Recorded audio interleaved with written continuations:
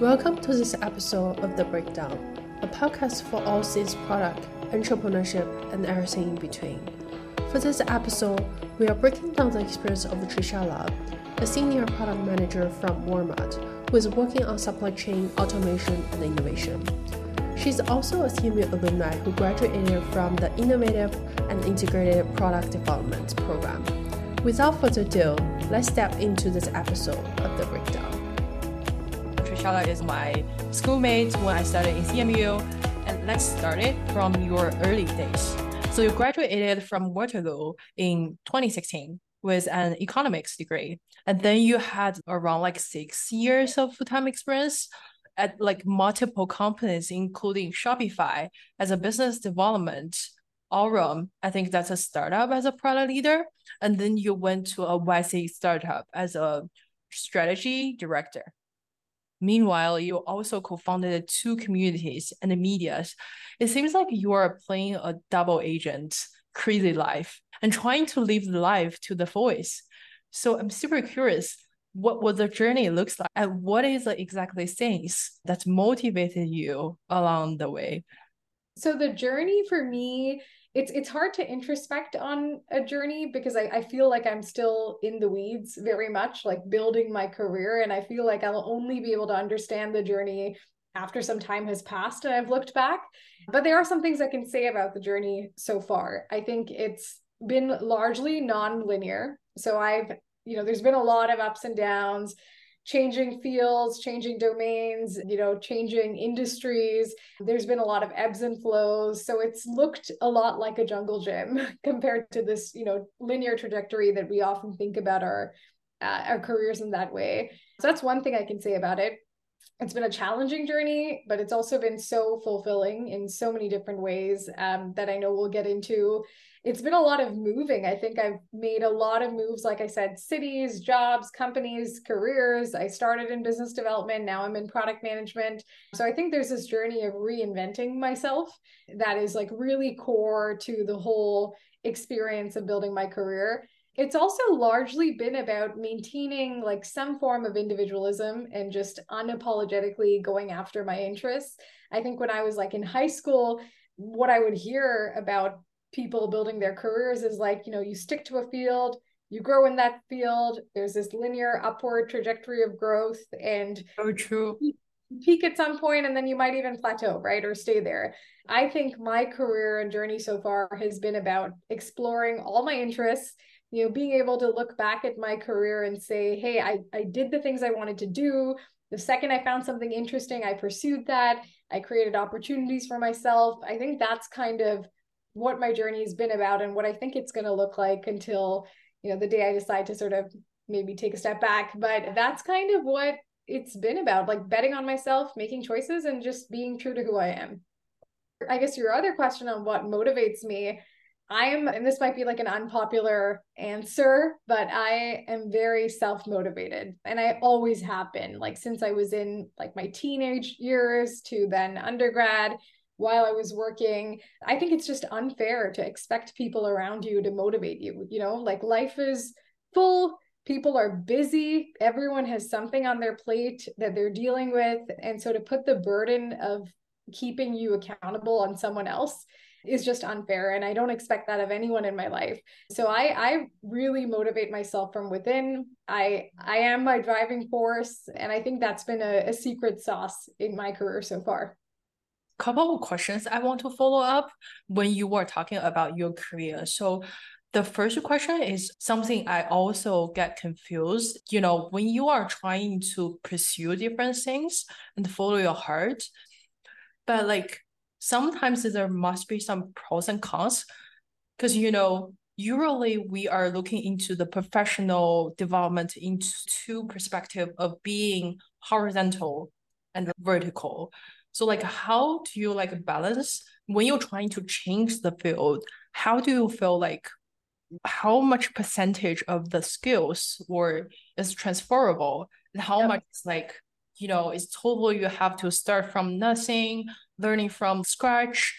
Yeah, that's a really good question. I think that's part of the challenge of, like shifting contexts and like moving to different spaces. It's definitely a real challenge, what you just outlined. The way I approach it, so for me personally, I think that the more life experiences, career experiences we can gather and collect and like retrospect on and just keep close to our heart, the stronger you become as a professional, even in your personal life. Life is really about a series of experiences. They're disconnected experiences, sometimes they might be related experiences, but at the core, it's about taking all of that and then connecting the dots and making sense of it to move forward. So I think even when I look back at my career and I look at the mentors that I've really connected with, or people that I've seen just be so inspiring at the companies I've worked with, they're often people who've collected such a range of experiences, and that's really taught me about how important and powerful it is when you try to develop yourself to be an interesting person. I love everything you do because you're interesting. You don't just do product management. You have a community you're building on the side. You've got these amazing life experiences of where you've lived and traveled and where you want to go. So I think we really deserve and we owe it to ourselves to embrace all those experiences. As far as career transitions are concerned, the kind of career transitions I've made, I'm not going from being a sales or business development person in tech to being like an aeronautical engineer. Yeah, it's not a dramatic leap. I'm transitioning from sales and tech to product management and tech. So I think there is something to be said about the kind of leap you're trying to make. The bigger the leap, the harder it gets to transition, and you'll have to kind of do the things you need to do to get there. But I think when you're within a similar domain, industry, context, you just have to be clever about thinking and being able to answer, how do these dots and experiences connect, and then tell that story to the people who you want to work with. And I think if you can tell that story well and it's convincing and your passion comes through, and you have that's really the main box you need to check when you're doing career transitions. This is an interesting point. I remember Steve Jobs have a really famous quote, which is called, when you look forward, you feel nothing. But when you look backward, all the dots are connected into line. But you were saying that it seems like you were trying to connecting all the dots by yourself. So like, it seems like there is some like differences in this two theory. Like, how do you think it? Yeah, I think for me, it's like, to be able to connect the dots, when you look back, you have to proactively collect the different experiences, right? There's nothing to connect if you're linear and you have this tunnel vision, right? You might have a few dots to connect, but they're all similar and it won't really teach you much about the world. So the thing I believe wholeheartedly in connecting the dots, and I'm so aligned with that quote that you shared. But I also believe in like, to connect it in the best way and to really build a colorful career and find meaning, you've got to go broad with the experiences you seek. And honestly, I think the younger you are, the more important it is to do that. And I've seen that in my own career trajectory. In my early 20s, my career was like this. It was so wide. I chased every experience, every volunteer opportunity, things that were so different. I deliberately pushed myself to gather that experience and kind of learn from it. And now I think as I transition more into like mid-career, I feel like I have a sense of what my interests are, what I'm naturally good at, what I have a genuine passion for, and I feel more willing to sort of converge a little bit, but still, be able to seek different experiences within that.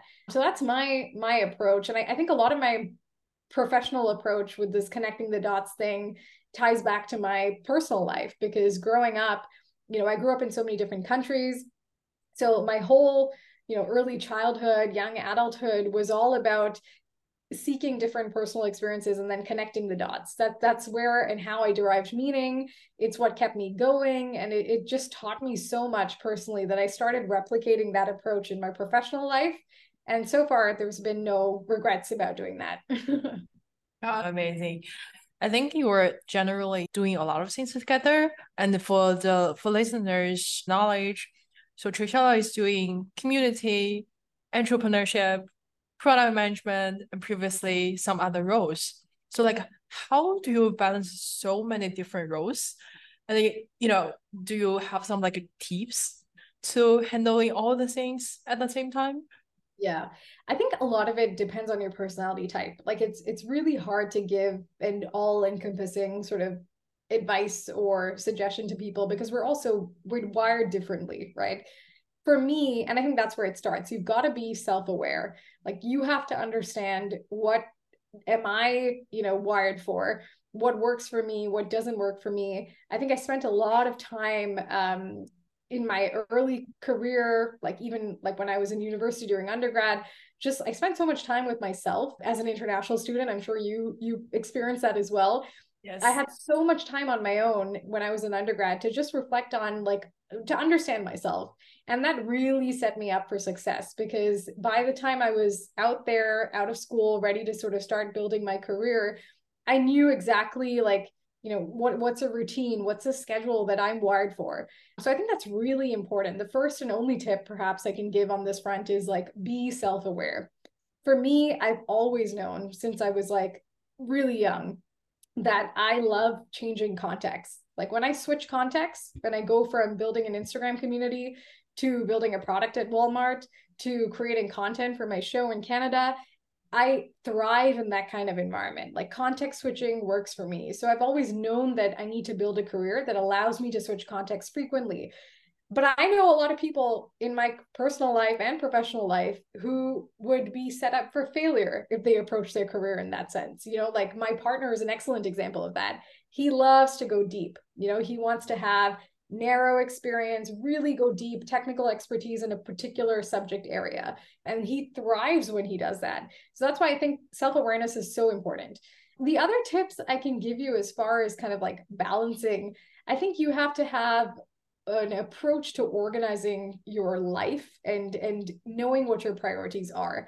I definitely don't balance like everything in my life, but I'm very clear on my priorities, and I'm clear on, because personal and professional, it's a blurred line, right? And both these lives impact each other in ways that are just like, it's so heavily intertwined. So for me, like, I know that if I'm going to do all these things in my professional life, I might only have the bandwidth in my personal life for close friends and family.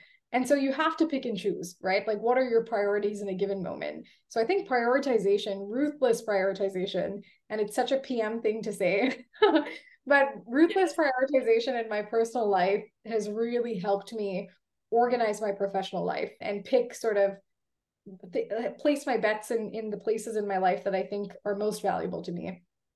Gotcha. Good tips. So be self-aware and also prioritize. Yeah, because we all have, the same hours, but how you choose to spend it and the decisions and choices you make around that is on you. And I think that really helped you, pick the balance. But I also don't want to make it seem like, having multiple career roles and projects that you're working on, it's not the one best way, right? Like you can build your career differently. I have friends who are very committed to the corporate career track, and that's what they want to be good at, and that's what they do, and I think that's excellent for them. So you just have to know, what personally makes you thrive, and then organize your life around that. Yes. Yeah, first you should know yourself, and then you can interpret this word and other people. Exactly. Yeah. Okay, cool. Let's dive into your product journey, because you mentioned that actually you previously were more into like media, shows, community, and other like bit more like on business side and communicational side. So what incentivized you to break into product management? Yeah. And how did you do that? Yeah, I think those are two big questions. So when I started my career in sales, I loved like learning how to sell. And I think even as a product manager, you need to learn and know how to sell, because you're constantly selling a vision or, priorities. Like sales is a skill that I think is relevant to so many fields. So I learned that tool set and kit of sort of like sales skills back then. And I had moved on to this company that you mentioned earlier called My Planet at the time. Now it's called Orium. And it was a software development and design agency. So while I was there, I was hired in a partnerships role, but I got so much exposure to product strategy, putting together these product pitches. I had the opportunity to do so much more than sales. I was working closely with product teams, and I've always felt it like how exciting it is to contribute to a product. And so when I was in those, meetings, I loved those product conversations that I was in, but then I felt so stunted because once the deal was closed, I was passing it on to our product teams, and then I never saw it again until it became a product in market, right? And I was so removed from it. And so I got to a point where I was like, damn it, I really want to contribute to product. And parallelly, it was really interesting because I'm a curious person, and I always think beyond my job. I think about careers, I think about the problems I'm solving, the domain or industry I'm in. And because of that, parallelly outside of my day job, I would always get invited to speak at conferences. And it's really funny, even though, the first 3 or 4 years of my career was in sales, I never or rarely got invited to speak about sales at conferences. Instead, I was invited to speak on technology, on society, on culture, on topics at the intersection of that, on product. And I was never in product. So a lot of my friends and family and mentors and peers, they were like, you should really consider a career in product, because clearly that's the perception you're giving. You think very critically about products and you have a clear passion for it. And so I think that was the inflection point for me, where I was like, maybe I should consider transitioning into product management. And so then I decided, okay, product management. Now, what is product management, right? It's such a new field in comparison to other careers. It's largely being defined today, right? And in every company, whether it's Tesla, whether it's Walmart, it's done differently. So I found it really important. Like when I looked at sort of PM responsibilities, I felt after 5 years in sales, BD, and partnership roles that I had a good understanding of the communication skills. I knew how to work with stakeholders. I had a lot of the softer sort of non-technical skills in my roster and felt confident there. But I felt not as confident in my technical skills. And so that's kind of was the point where I assessed master's programs that would allow me to still go wide with my curiosity and like understand human experience, but would simultaneously kind of upskill and train me on the technical kind of product frameworks, how to work with engineers, how to, design, research. There were so many skills that I had never really had the opportunity to be hands-on with. And so went to school, trained for that, and then came out of school and realized, okay, I have a pretty good blend now of the technical and the non-technical. And I felt like in a great place with the skills that I had to then formally transition into PM. So that's kind of what the journey has looked like. But I've always known, I think for the last 2-3 years, I've known that I wanted to transition into PM, but it was a slow, challenging, and very gradual transition because it's not easy to break into this field. And so I would be lying if I said it was a piece of cake. It was hard. It was really hard. There were days where I thought, okay, this is not a field that I could enter. And I'm sure, we can go on to talk about job searching and breaking into PM because I have all sorts of thoughts on that. Yeah, but I'm so glad. It seems like your trajectory, you're solving, seems like pieces of the puzzle have been put together. Because you have developed your soft skills in your previous career, and then you come to CMU to really hone the technical skills, and then boom, you are all set for being a PM. Yeah. Okay. But it's definitely, it's a tough field to break into, and I'm sure we'll go on to talk more about how to successfully do that. But I'm thrilled I'm here on the other side of it. Yeah. How do you success? Yeah. I think, so I also moved from Canada to the US, and I think coming out of my career experience in Canada, I was like on a bit of a cloud nine. And I think moving to the US while simultaneously transitioning career fields, it was a very humbling reminder of just how big, this market is, like North America in general, how competitive PM as a field is.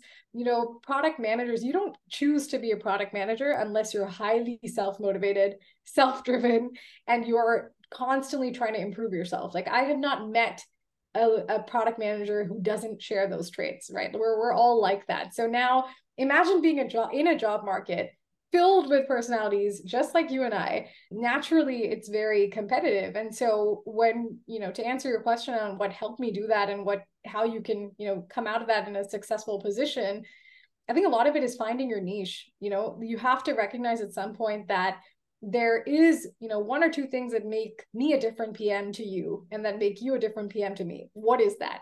I think when you reflect on your experiences and you're able to identify that thing and that, that spark or that unique niche skill within an otherwise pretty broad set of skills, I think that's when you come out of it really successfully. For me, my niche was like being a user research centric PM, being a PM who really wants to delve into the problems from a user perspective, as opposed to more of a technical PM or a data driven PM. I think that was a niche for me. And also being an innovation PM was the other niche. At that point, I had primarily worked with a lot of companies that were building new products and bringing that to market.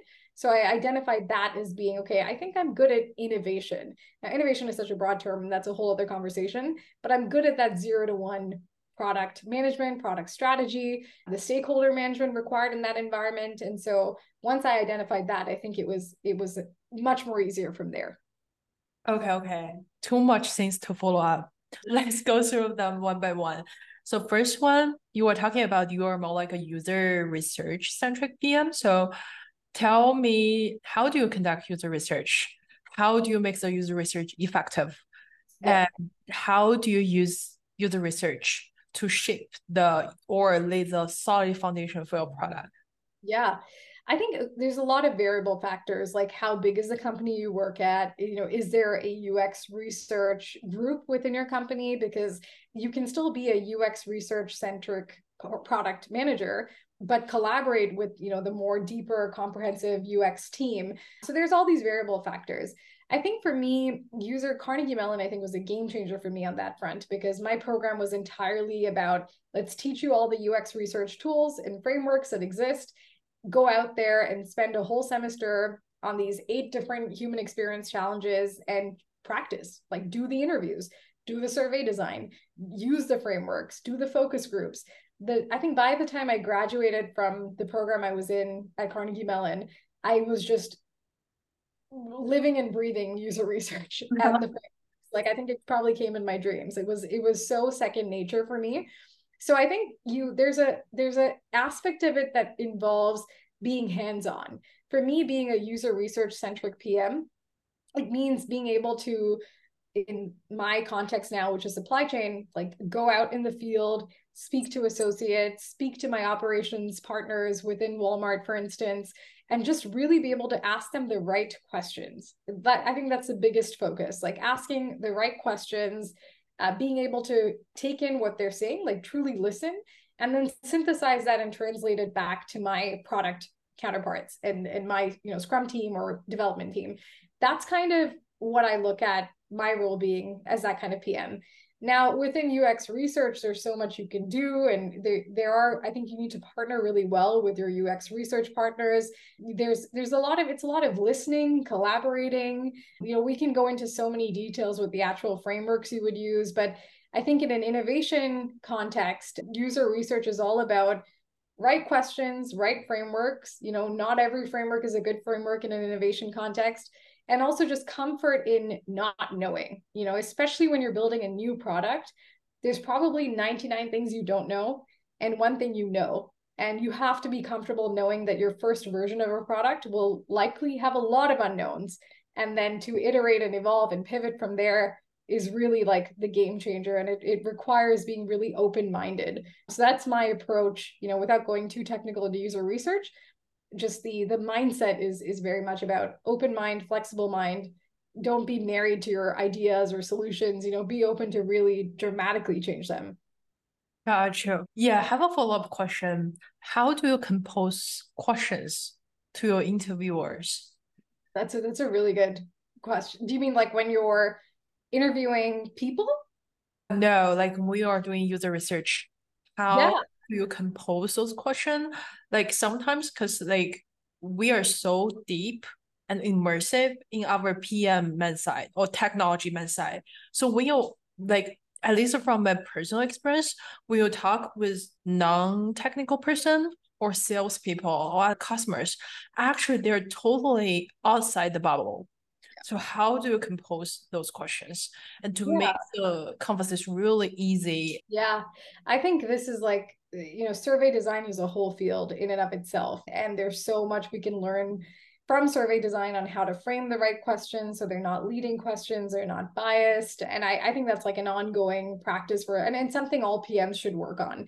The way I approach it as a PM, so I usually have this long list of questions to explore.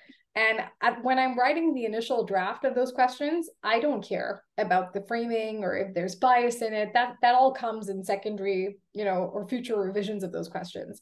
But as I'm having my preliminary conversations with my stakeholders and people that I'm working closely with, the users, whoever they might be in the context, I have this like brain dump of literally like, oh, I wonder what they would do in this scenario, or how do they experience this today? Or what's their thoughts on this? And as I go through each question, I might add additional questions and kind of build off of those questions. And then once I've got that brain dump, that initial pass, I will work through versions of it. And I'll go through, okay, for each question, is there bias? I think that's really important. Am I leading them to an answer that I want to hear? So I go through and I have a series of different checks that I would go through. And then the other thing is, recognizing I'm not an expert in survey design. So then I go to people who are, if they exist, the teams that I work on.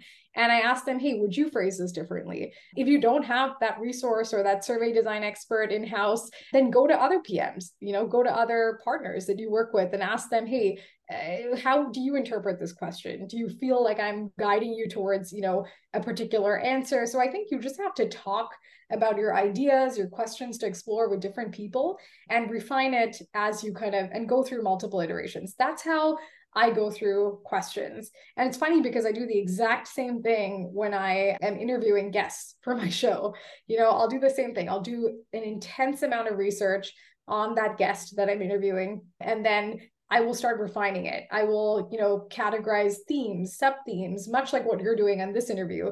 I don't think it's dramatically different. The only difference is that you're probably going to want to be a lot more concise in a survey and, limit the number of questions you're asking and frame them slightly more appropriately. But it's no different to preparing for a podcast like this, right? The process is the same. And I think that's why it's been easy for me to take on that part of product management, because as a content creator and someone who interviews so many people, it's kind of like a second nature skill. I really enjoy putting together. I have no issue with coming up with questions ever. And in fact, if you speak to Ming Cheng or a mutual friend or anyone else in my classroom or my class at Carnegie Mellon, they will be the first to tell you that I'm always asking questions. If there's silence in the classroom, the professor would be like, Trishalla, it's time for you to ask a question to break the silence. So I think that's just, a skill that I've developed through the multiple experiences I've had. Gotcha. I will double check with Ming Chen later after this call. Great point. Keep iterating on your question list and also ask for other people's feedback. And I also want to add the third point is, which I found it very useful when I conducted user research, is try to learn the speaking habits of the people you're talking with and copy it. Yeah. So this will remove tons of friction you communicate with them. So that's something I also found really, useful along the way. Yeah. And the other thing I think that's really important is especially if you work at a large company, or even if it's not a large company, but you have data available to you, I try not to ask questions that I could find answers to elsewhere. So for instance, I could have a survey with 50 questions I have in my mind, but maybe 30 of those questions, the answers exist in an internal, tool, platform, a survey that was done previously, relatively recently. So I think it's really important to also look back historically, okay, what do we have data on, and eliminate the questions that you might not need to ask, right? So you're really focusing on what you want to learn in the experience you're building. Gotcha. This also applies to the general work style. So in the workplace, we have tons of questions every day. So before we're reaching out to our, let's say, stakeholders, engineer, designers, or even our peers, let's just usually I just Google it and just quickly double check or ask ChatGPT or Brad to say, it is something very common knowledge. And then if it is not, then just you can ask. I guess that's also apply generally. Yeah, and I think in the context of user research, it's also important to sometimes like there are so many unknowns, and we know that.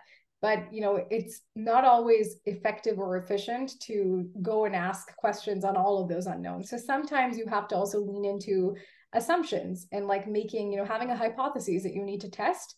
So I think something that is so underrated in user research as a PM is just having the confidence sometimes to form an opinion. I might not know so much about an experience, but I should be able to form an opinion, or at least have a hypothesis or something, an assumption, something that I hold that I want to test. I think you need to have that to be successful as a UX researcher, not a UX researcher in PM, because there has to be an anchor, right, that you throw and kind of build from there. Well, let's take short turn to product innovation. So yeah, you mentioned that you third talent is probably on the product innovation beside the research and all of your like communication and curiosity. So what is a product innovation? How do you drive product innovation at Walmart? Yeah, that's a really good question. So for me, product innovation is, when I was at Carnegie Mellon, the first conversation, I remember this so clearly because the discussion we had was just so like thought-provoking. But the first conversation we had was like differentiating between innovation and invention. And I think a lot about that because, innovation can mean so much, right? It can be a slight improvement to a process. It can be a gigantic leap of incremental value. It's really a spectrum, right? And based on where you sit or what you're trying to do on that spectrum, the processes and frameworks can change so much. For me, product innovation is about improvement. And like I said, the level of improvement can vary, but it's about taking a process, a workflow, and trying to build a product or service or just a solution to improve that process or workflow, at least within the context of supply chain, which is what I've been working in for the past several months. I think a lot about workflows as being like the crux, and innovation is how you improve that. How do you make it more effective? How do you make it more efficient? I think product innovation varies, whether you're consumer facing or building internal software, it can look really different. I spent 6 years in consumer facing tech in retail and e-commerce, and now I'm in supply chain in retail. So I am realizing that it's dramatically different. The approach is so different based on the context and environment. But I think at its core, product innovation is all about, learning and being very, very open to failure, because it's likely that your first concept, it should evolve. It should not be a product that is, stays the same for decades. That's not something to brag about. So you have to be so open to like seeing your product evolve, learning from the feedback you're getting, making dramatic changes. So I think failure is such a big part of innovation, and people talk about it all the time because it is really the crux of innovation. So that's my like high level view on product innovation. Gotcha. So my question towards product innovation is, how do you assess innovation? What is the metrics for innovation? How does the product perform? Like, what is the signal of the product performance? You will say, okay, this is an innovative product, or this is an innovative solution. Yeah. So I have a different perspective on this. I don't view innovation as like a product. Innovation for me is much bigger than that. It's much bigger than a product. It's a mindset. It is an approach, right? It's a process in and of itself. It's a culture. Like I'm currently on an innovation team, and I can feel that it's culturally different. We're motivated by a different set of goals and objectives and a different approach. So for me, innovation is more like an adjective. It's a word that describes what we're doing, but it's not the product in and of itself. So when I think of like, okay, what's an innovative product, the first thing that comes to mind is like the level of newness, right? So how, and you could put this in a matrix or however you want to visually represent it, but how new is this in terms of the kind of change it could influence? So if I'm trying to build a product that's creating improving a process. The KPIs are not going to change dramatically between a product and an innovative product. It's the same thing. But I think the level of change is really what the differentiating factor is for me when I look at innovative products. And I feel like that's true for like consumer products. It's true for B2B software. Generally, it's probably a fair, statement to make. So that's how I view innovation. KPIs, like I said, it's all so subjective, and it's so different based on the context that you work in. So it's hard to say that, hey, okay, this is the KPI. I think that there are metrics you can assess for like a health check on innovation. And those are things like, that you would assess even otherwise. So from a product perspective, like you want to keep tabs on sprint velocity and story points and things like that to see, okay, what's our cycle of innovation? Like how quickly are we moving? You might want to keep tabs on iterations over a period of time. But otherwise, the KPIs, I don't think there's dramatically, new KPIs that you're monitoring for innovation. It's the same sort of product KPIs you would monitor, elsewhere in other contexts. But for me, it's really what differentiates it from other products is like I said, the mindset, the culture. It's more that's different to me, at least. It's a really hard question to answer because it's like, I think after moving to supply chain, it's really shaken the ground under my feet because I've realized, it's so hard to comment on product because every context is different. Every company does it differently. Even within retail, I had primarily worked at tech companies trying to do retail. And that's been a fundamentally different experience to being at a retail company doing tech, right? So there's so many factors that it's hard to pinpoint, what makes innovation different. The only thing that kind of stands out to me is the level of change. Too much to talk about. I think there is no need to include all the things into this episode because listeners can go to Trishalla's newsletter, which is called the 100-Year Product. So yeah, I think she wrote a lot of great content about it's a work in progress. So I definitely I try to post bi-weekly, but it's called the 100-Year Product. I love products that transcend time and trends, even if they're not around. Like MSN Messenger used to love that product, and while it doesn't exist today, I do believe that it was a foundation for future innovation. And so my newsletter is really a study of products like that. What are the commonalities? What are the shared patterns? What can we learn from products that have done really well? And how can we kind of take that intel and define future products? So it's on LinkedIn, and definitely would love to hear from anyone who kind of shares a passion for the topic. Got you. Yeah, one more last question before we jump into the versus three question. So I can tell you have a really amazing public speaking skills. Any tips to improve public speaking skills? Yeah, that's a great question because I think people think that it comes effortlessly sometimes, and it really doesn't. I am naturally, and this is like a shocking thing when people hear this, and they always think I'm lying when I say this, but I am like a deeply introverted person in my personal life. So for me, public speaking and being comfortable, talking and sharing my thoughts and opinions, it definitely isn't an effortless thing. It's a skill I have worked very hard on for several years. And I say that because like if you're sitting there feeling like you lack the confidence to talk or, to share your opinion, or you feel like you can do a better job presenting at work, know that it's a skill that no one is born with. You might have a style of speaking that is natural to you, but the ability to communicate is learned. And so what worked for me is YouTube. I just spend so much of my time on YouTube and I love doing this. Like for me, the idea of a Friday night in is like having a beverage and putting on YouTube and watching like interviews and panel discussions and like, on a variety of topics. It can span from like Hollywood gossip to technology, right? But I for the longest time, for years now, I just love going on YouTube and watching interviews and how people communicate.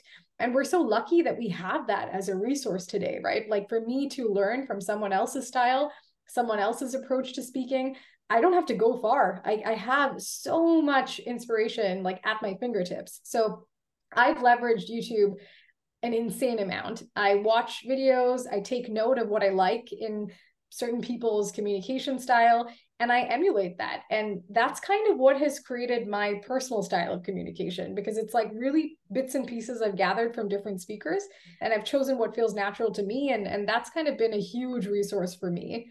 The other thing has just been doing it. Like, I know it can feel so nerve-wracking to like take that first step and, you know, put yourself out there. Early on when I started my career and I knew that public speaking was something I wanted to get better at, I, you know, like used my sales, cold calling and email skills, and I would personally reach out to event organizers, even when I felt so underconfident, even when I wasn't working in product management, but I felt I had a passion, I had an opinion, a voice. I would reach out to organizers and say, hey, I'm interested in being a panelist. I'm interested in being a moderator. I'm interested in emceeing this event. I would love to curate a workshop or a session. So I think deliberately, if it's something you want to get better at and you feel could really be a career accelerator for you, you know, seek those opportunities, even when you're underconfident. I think that's so important. And before you know it, you know, with a little bit of practice, you just become more confident, and it's really like a virtuous cycle from there. Got you. You know, do you know, like your experience really reminds me about Warren Buffett. I think previously Warren Buffett was also really, you know, get feared and scared being like talking publicly. And what he did is he intentionally go to a college and apply to be a professor.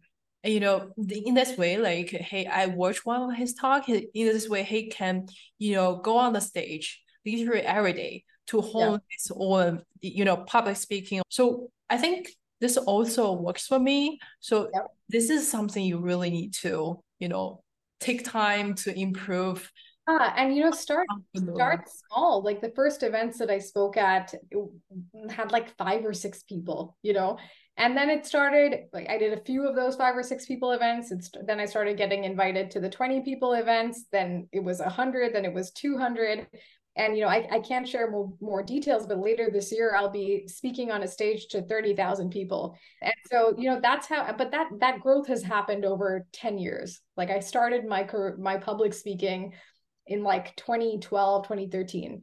And it started with a conference that I hosted, a TEDx conference for my university.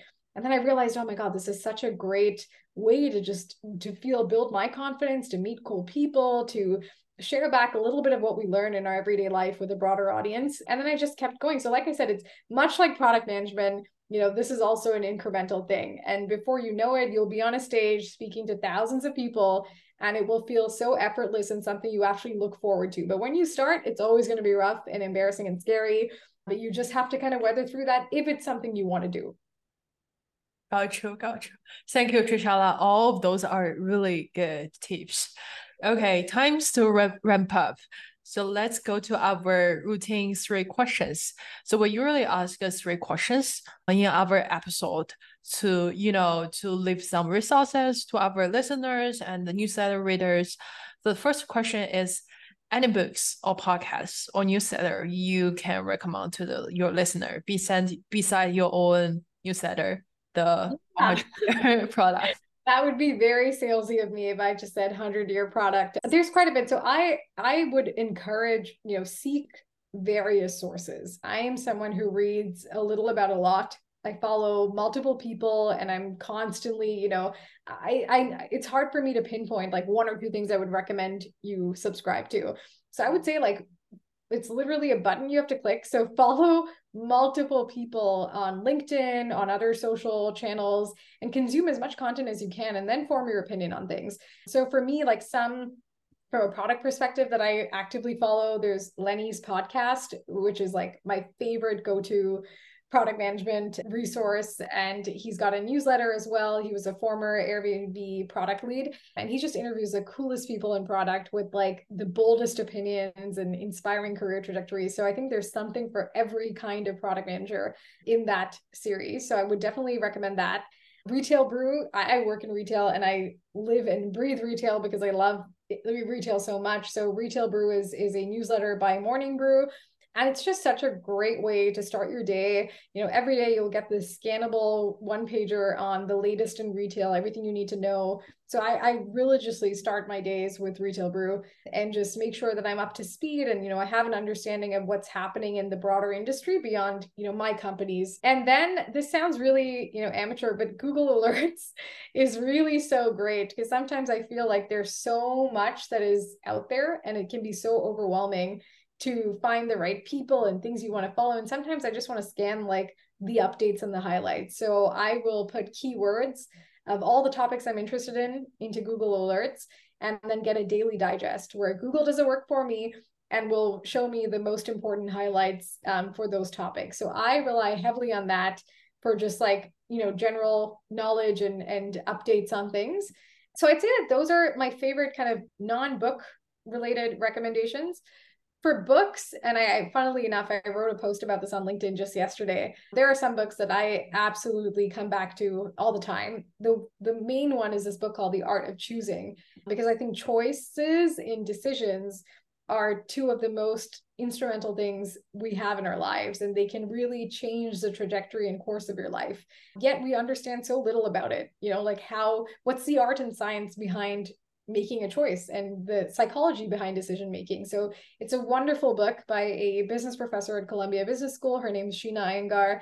And it's the first book, I read in my like early 20s. I carry it with me. Even though I move so much, I have a physical copy of this book. Would highly recommend it. And the other book is, if you find yourself working for a company with a founder or an entrepreneur who's written an autobiography, I think it's so meaningful when you work for a company and you read that founder or entrepreneur or leader's book to understand their perspective on the company and the history and where the company is going and some of the foundational, cultural elements, values. I've done this at every company I've worked at where a book has existed. So when I was at Dick's Sporting Goods, I read the founder's book. And when I'm at Walmart now, I've read Sam Walton's book called Made in America, and it just makes me feel really good about my day job because it gives you some context on what you're doing. What are you building off of? It keeps you rooted in, the history, which is so important to know sometimes, like you said, to move forward. So I would highly recommend, if that applies to you, seek out a book like that, or just in general, Phil Knight from Nike has written a great book as well. It just teaches you a lot about the journey of building something good. I believe in your taste. We'll definitely check out later. Next question. Who do you think is the most successful people in your life? That was I was like brainstorming answers to the worthy three, and I really struggled with this question because I was like, oh, what does successful mean? And I think I wrote down some really vague, generic, it might make absolutely no sense to your listeners, but things that in my mind I think are successful. So I was thinking, who do I think is successful? People who are healthy, I think, is at the top of that list. Mind, body, relationship to others. I think if you are healthy and know how to find balance, no matter what that looks like in your life, I consider you so successful in your life, because that's a really hard thing to do. And it's arguably the most important. I think the second thing is people who have found a way to make a living doing the thing they love. I think if you can monetize your passion so that every day doesn't feel like work, and if you're that person who's been able to do that, that to me is success. And the other thing I had was people who bet on themselves. So when I'm going on LinkedIn, when I'm meeting people at conferences, when I hear a story where I'm like, oh, damn it, this person really bet on themselves. Like, they gambled on their talent, their skills, and they came out of it so much better on the other side and so much stronger. I look at those people and I really do consider them to be so successful, no matter how that bet pans out for them. I think to be able to bet on yourself is arguably like the most inspiring kind of sense of self that I wish to emulate.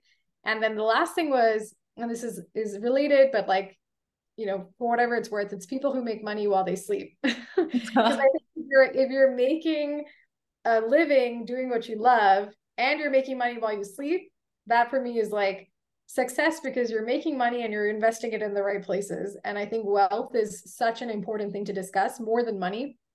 And I think people who've nailed that and are able to do that, I really do consider them successful. Do you know, like, this really reminds me of Tim Ferriss. Like he's the one firstly pop up in my mind when you are talking about people can make money while sleeping.